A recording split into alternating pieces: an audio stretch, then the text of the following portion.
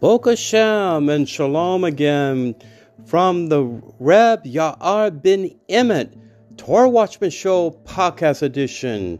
I hope everyone is doing as well as you can in the sinking world economic crisis that we're in. But how do we get there? How do we get to where we're at today when we're talking about world global recession looms in Europe? How do we get there? Well, Reb Yair Ben Emmett will give you a clue and have you report some facts and have you make your own conclusions, your own opinion. Your opinions are very important to me, more than mine. But I have to give you the factual truth first, right? Yes. The title of this podcast edition is The Looming Global Recession. Let's back up a few steps, okay? In the United States of America, the land I love, I'm an Orthodox Jew, a Hasidic Jew living in a Jewish era of an enclave, a Jewish community in Silver Spring, Maryland, the United States. Yes, I did vote for President Donald J. Trump. I'm a Trumpy. You hear about make America great again? Well, according to the Democrats in power, in government, in the United States, we are now fascist, racist, xenophobe, Islamophobe, whatever you can think about it. Some people even refer to us as domestic terrorists. Okay? It is what it is. We are sharply polarized in our country. How do we get there? Well, in the time of the 4 years of President Donald J. Trump, he was able to turn around our economy in miraculous ways. We look back in these days of austerity, right? We look back at that. Do you know the inflation rate in the United States was only 1.4%? When he left office by January 6, 2021, with so-called insurrection of MAGA supporters, invaded the public house, the Capitol. So now we have a defined recession ongoing in the United States. I mean, that's 2 quarters of negative growth, okay? And then that by theory and by standard protocol, that is considered a recession. It may be a weak recession. We may come out of it, but we'll find out more about if we're in a true recession when the next quarter results come out and reporting, okay? If they're honest. But listen, the inflation now in America is 8.3%.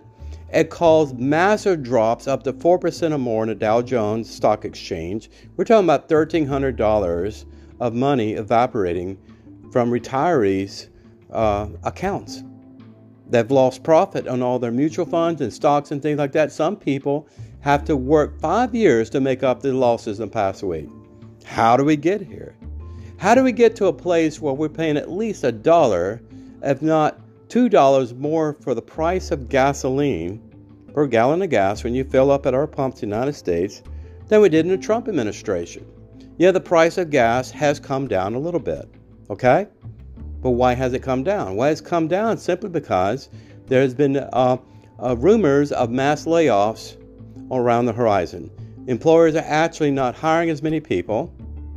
And since the COVID pandemic scare, which is based on a series of lies perpetuated by the CDC, that essentially said they were wrong about almost everything, people now have a new way of working. It's called telework. They're working at home. Most of Microsoft Corporation employees are working from home.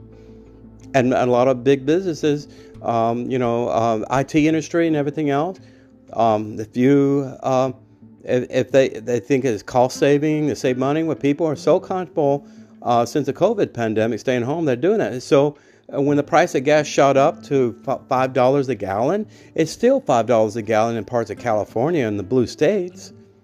They said a cost-benefit analysis, it costs more for me to drive to work than to earn income from a, say, minimum wage job like McDonald's, Subway, Burger King, Wendy's, whatever, Arby's or whatever.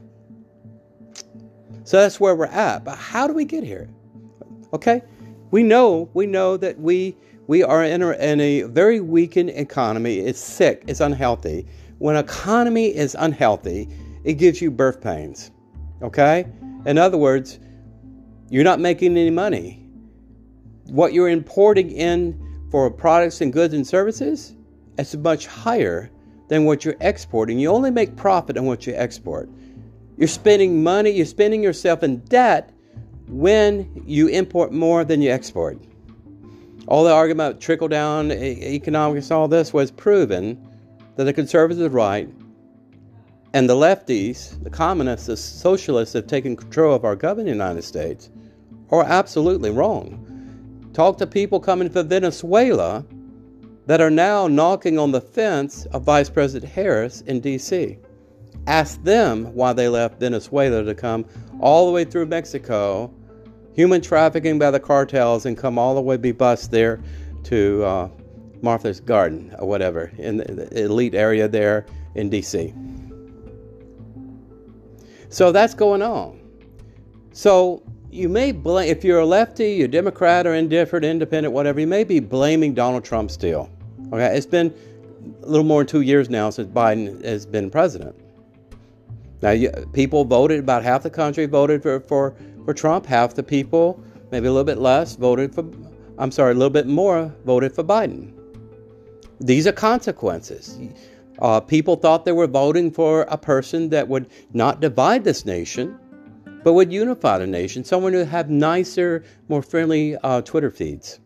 Someone who would be easier on the NATO countries and not make them pay their fair share, which is their signing contract with NATO. And, shortly after World War II, that they would pay their fair share, that Trump enforced that.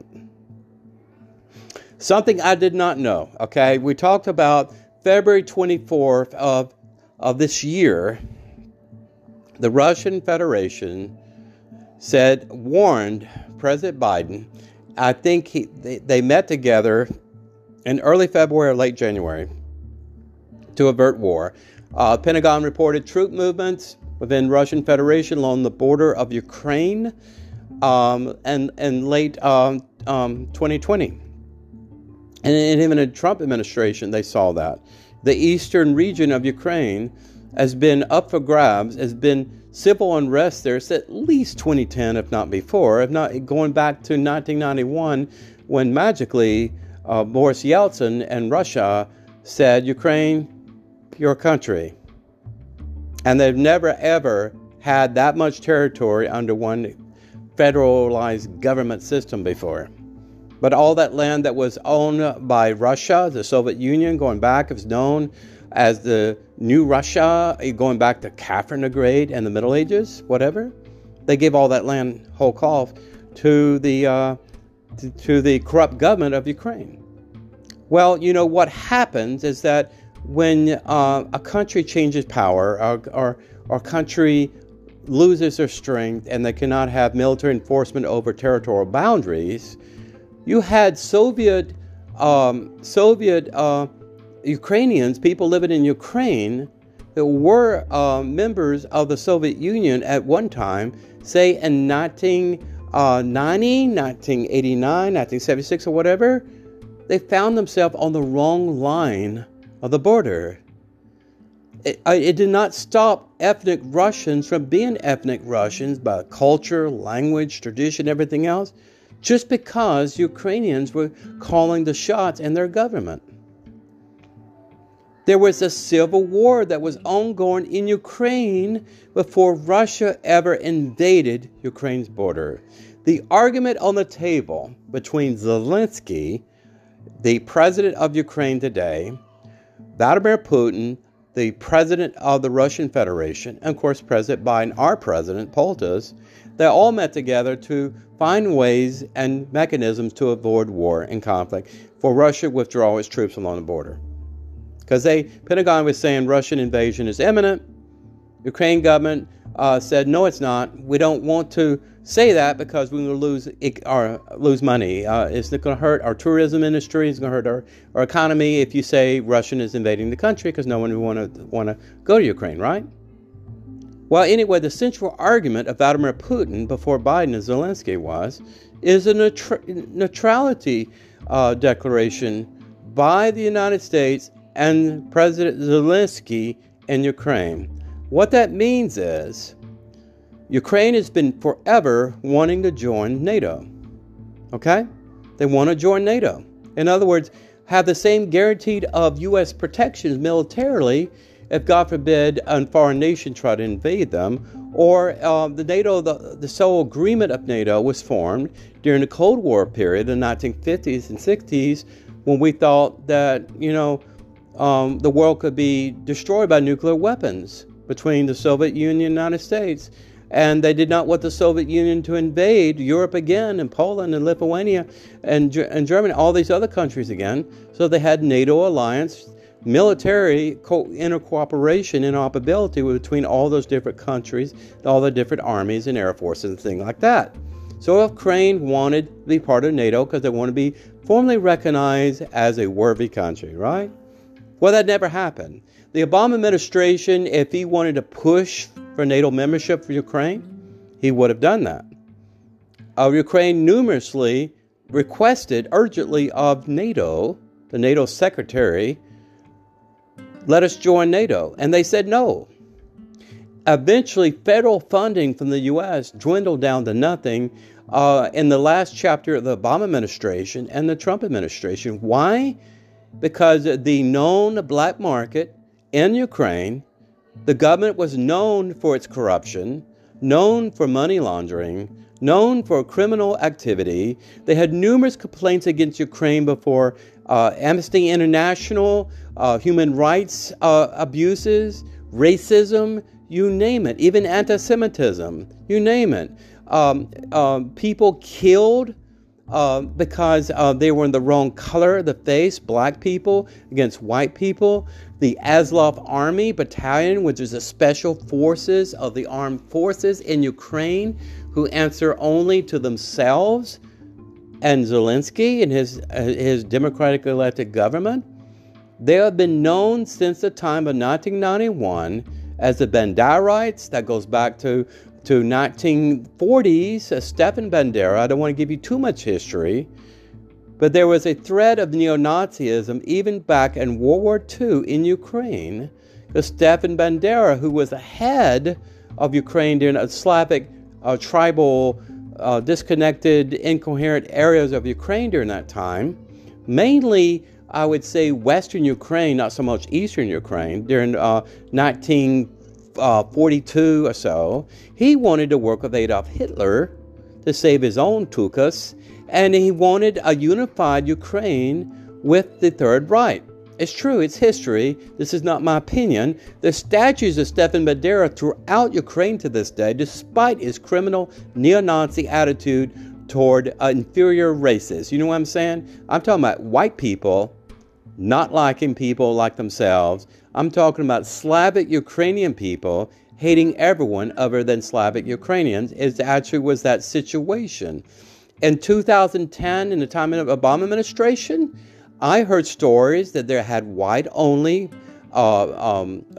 public pools and black-only, and blacks were not allowed to go there. The same thing we had problems with in the United States of racism in the 1960s. Okay? So that was going on. And you remember in 1910, the big unrest in the Obama administration was over a coup, and the democratically elected president who was leaning toward Russian interests, and maybe he was corrupt and everything else, but the Ukrainians voted for him. Obama did not like this person because they said he was a puppet of the Russian Federation. Whether that was true or not, the people were uprised in Kiev, in the capital, Kyiv, a capital in Ukraine. You had grandmothers out in the streets with Molotov cocktails. They were storming their so-called parliament there. They were burning public buildings, public unrest. They ran the president out of the country to the Russian Federation. This was a mob violence that the United States was involved in during that time because we were trying to choose winners and losers in a foreign country that had zero national security interests for you and me in America. That was going on in 2010. When that happened, this is very important information. Please stay with me. God bless you for listening to me. What happened during that time is that the president that had trusted contracts and lease agreements over Crimea, Russia's naval fleet. It's only one water port they ever had trustworthy in Crimea, who is ethnic Russian to the tune of 75 to 80%. They had leased, so Russia was literally forced to lease a port in Crimea or Crimea for their naval fleet at the will and convenience of the Ukrainian government. So when they lost their trustee from power in Ukraine, and Ukraine got someone else to replace him, I'm sorry, I don't remember his name, they lost the lease contract. Can you imagine in Norfolk, Virginia, we have our Fifth Fleet or whatever, we have the naval headquarters there. It's huge. Can you imagine if we had a dispute with Cherokee Nation? We took all their land away, by the way. And say we were paying rent agreements with Cherokee Nation to use Norfolk. And what if a new person came into power and Cherokee Nation and did not like us very well? And kick us out. They would say, you have to move all your ships. This is our port. This is exactly what happened, folks, in Crimea. This led to more civil unrest in Ukraine, okay? Resentment. So Russian Federation actually invaded Crimea during the Obama administration, and Obama allowed it to happen because he didn't want to interfere with that situation. Not in America's national security interests. No, we weren't going to deploy troops there. So this happened. Now, in the areas, please forgive me for mispronouncing these cities, in the Donbass area region there, and Lugansk, I believe, those two big regions there, the Azov Sea and the area there that was under the Azov Army's control in there, all these areas were separatist groups going back to at least 2010, if not before. There were heavy ethnic Russian nationals there, okay? They had dual citizenship, many of them with the Russian Federation. So in other words, their schools were differentiated from Ukrainian schools. They had Russian textbooks, not Ukrainian language textbooks. They taught more Russian history than Ukrainian history or whatever. And the big story was they did not censor fact from fiction. They just reported history. Well, even to this day, a teacher can be fired if they're caught teaching any kind of Russian language class in any kind of public school in Ukraine, or teaching Russian history or anything else in the Russian tongue. That can be fired. And this has been going on in Ukraine for quite some time. There was ethnic blood feuds between Slavic Ukrainians, primarily to the west, against Russian-speaking nationals, ethnic nationals, to the east. So you have divergent cultures of nationals of people between the east and west, just like in Japan, in the war in Japan. Southern Japanese in Okinawa were a lot different than Japanese in Kanto Plains or in up in northern Japan. Okay, it's just the way it is. This is the ethnic, diverse country of Ukraine with multiple problems going on with their government. The government was corrupt before we ever got involved. So what happened as early as February of this year, before the 24th invasion, did you know that the special forces, the armed forces, the elite Crim in Ukraine, the Azov Battalion, who has been accused of neo-Nazi foreign terrorism by the Pentagon, they categorized them as a foreign terrorist organization. But they had to be forced to remove that from their standard there, or list of foreign terrorist organizations that were a threat to our national security interests, that we did not want to fund them, we didn't trust them, okay? In favor of supporting them and give them the tune of hundreds of billions of dollars of surplus military hardware that came out of a war with the Taliban and Al-Qaeda in Afghanistan. What happened immediately is the huge amount of sanctions the United States placed on Russia. We punished Russia for invading and protecting its ethnic interests, primarily in the eastern area of Ukraine. Okay, they wanted to build a land bridge between Crimea and Russian Federation territory. Okay, and this is what the dispute was about. Again, the so-called bargaining agreement between Zelensky and Putin and Biden fell apart over the neutrality argument. Zelensky demanded Russia remove all their troops from Crimea, and he said, I want to be able to join NATO if I want to. And Biden says, okay, I agree with Zelensky. You're out of here, Putin. I don't agree with you. And that's when the war started. You know, we have a world economy, okay? You can't just blame our oil shortages and oil problems in this nation just on decision-making in the United States. And a large part it is, but we're part of a world economy. When you lose money in retirement, it's not just about U.S. stocks or savings bonds. It's about stocks, part of companies that trade internationally, like in Hong Kong.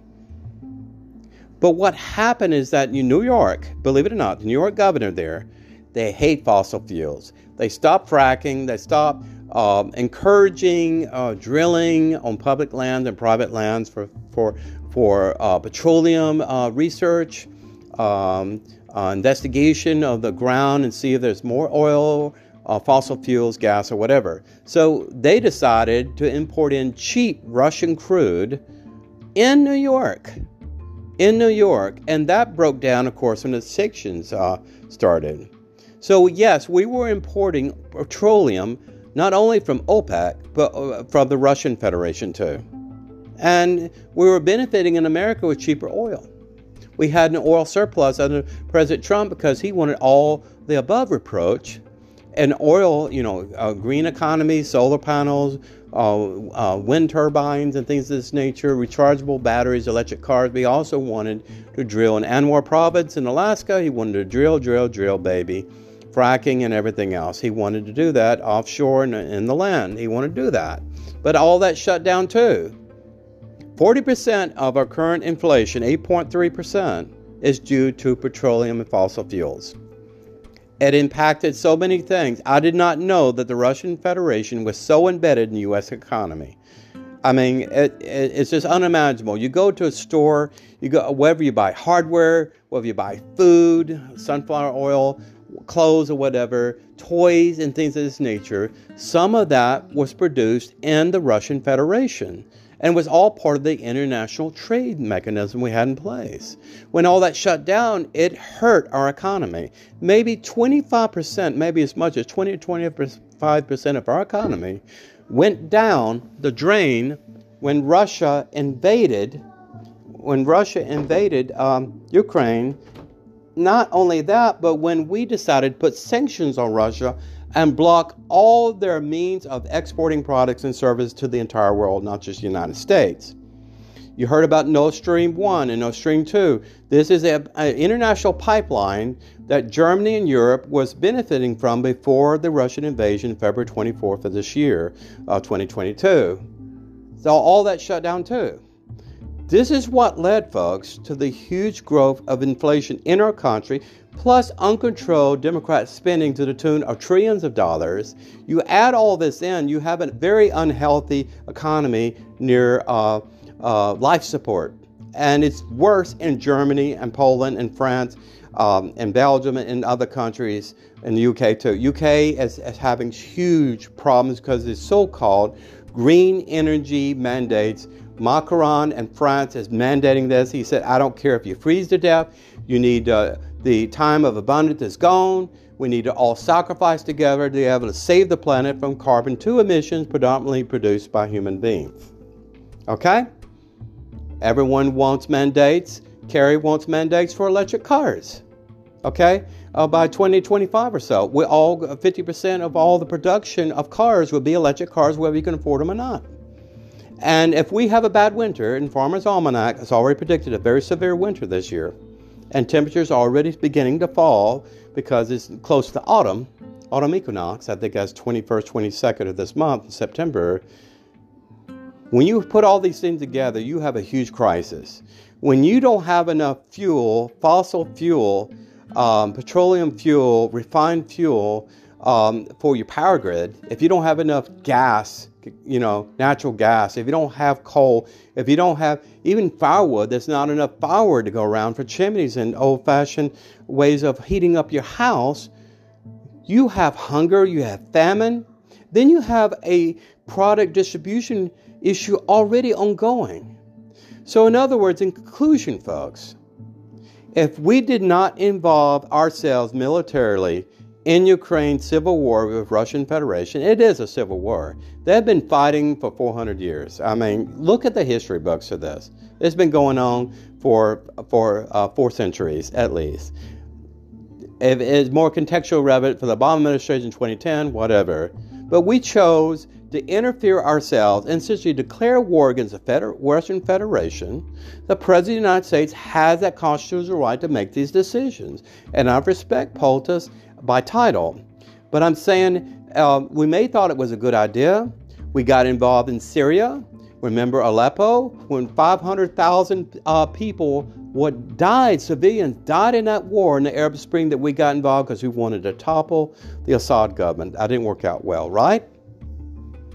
And the same thing has happened in Ukraine. We toppled the government in Ukraine and started a cascade domino effect that led to the current crisis we're dealing with now. And, you know, they're still fighting. We're still shipping hundreds of billions of weapons to Ukraine. We're fighting a proxy war with a nuclear superpower, with the danger of sparking World War III, and that's a very real danger. Now we have issues with Iran, saber-rattling with Israel, with their nuclear weapons program that is very close to being realized any time now. You have all these things going on. A terrorist enclave, ISIS resurfacing, and Iraq and Afghanistan, Al-Qaeda and all of this, since we abandoned Kabul and Afghanistan and gave it over to Turkey and China and Russia and the terrorists there. All these things are happening and spiraling out of control simply because the President of the United States said, you need to agree with this. Zelensky, you need to give up something. Putin, you need to give up something here. We need to agree. We don't want war. What is the basic dispute over? He didn't want to listen to that. Why? Because he probably had political interest in Ukraine with his son Hunter Biden. I don't want to go there, not germane. Okay? But there's a lot of things going on in Ukraine that was not the general public did not know about. Most of the people in the United States do support the Ukrainians. No one wants people to die in war. And it seems like this is the first war we've ever fought. Young people don't remember World War II. They don't remember the Korean War and the Vietnam War. They don't remember. They remember maybe 9/11. But we sympathize with civilians and widows and children that they're in the middle of military combat. But it's happening, okay? It's happening. We cannot get involved in every civil dispute ongoing in this world. We allowed Yemen citizens, women and children, Christian minorities there, maybe some Jews there, to be murdered and butchered by taking the Houthi terrorist organization, which has been at war with Saudi Arabia for years, off the terrorist watch list to appease Iran because Iran was funding them, and we want a cheap oil agreement with Iran. Look the other direction with their nuclear weapons program that's sworn the destruction of Israel, and that's ongoing too with that. But, you know, we have triggers, we have catalysts that start a fire. It only takes one spark to start an entire wildfire in California. Talk to the arsonist there. So what can we learn from this, okay? What would have happened if we never got involved, if we never sent military hardware and equipment and everything else to Ukraine, never got involved in that war? It would have ended very quickly. Zelensky would have been forced to concede certain land and territory to the Russian Federation. So we allowed our systemic and hatred for not just Putin, and I don't agree with Putin, what he's done, but the entire 7 time zones of Russian people, overt hatred against them because of hatred building up in the Cold War, and because of other political dynamics going on between Ukraine and the Biden family and the Obama family that I don't know about, I can't report honestly, we allowed that to be more important than our own economy, than our own ability to even put baby formula on our shelves. 60% shortage in baby formula in America when we supposedly make baby formula. Now we're asking other countries to ship us baby formula. Listen, you get what you vote for. I didn't vote for Joe Biden. I knew that he had issues mentally and everything else. I did not agree with the Democratic Party platform in America. That's the beauty of our democracy. We have the freedom of right of religion and religious expression. We can vote in our fair election system. But you know, Trump warned if you vote for this guy, this will happen. He talked about the Hunter laptop issue, okay? The FBI sitting on that story for 17 months. He warned about this, and all the social news networks shut him out, blocked Trump on YouTube, blocked him on Facebook, blocked him everywhere, blocked all conservative opinion on even debating the ground zero root cause of COVID manufactured in the bioweapons lab in Wuhan that the NIH and CDC funded with Dr. Fauci. All of this was blocked from the American people to make a fair decision on who was the best president of the United States during his term in office. And now we have a global recession looming above us. It's going to be a little bit too late. When all the nuclear power plants were shut down in Europe, when all the coal power plants are shut down in Europe, when they stop producing foreign fuel, and they're manufacturing more electric cars than gas-powered cars, and they're decommissioning traditional Shell and Exxon, Citgo, fueling stations and make them electric power stations. Your power grid is powered by coal-fired plants.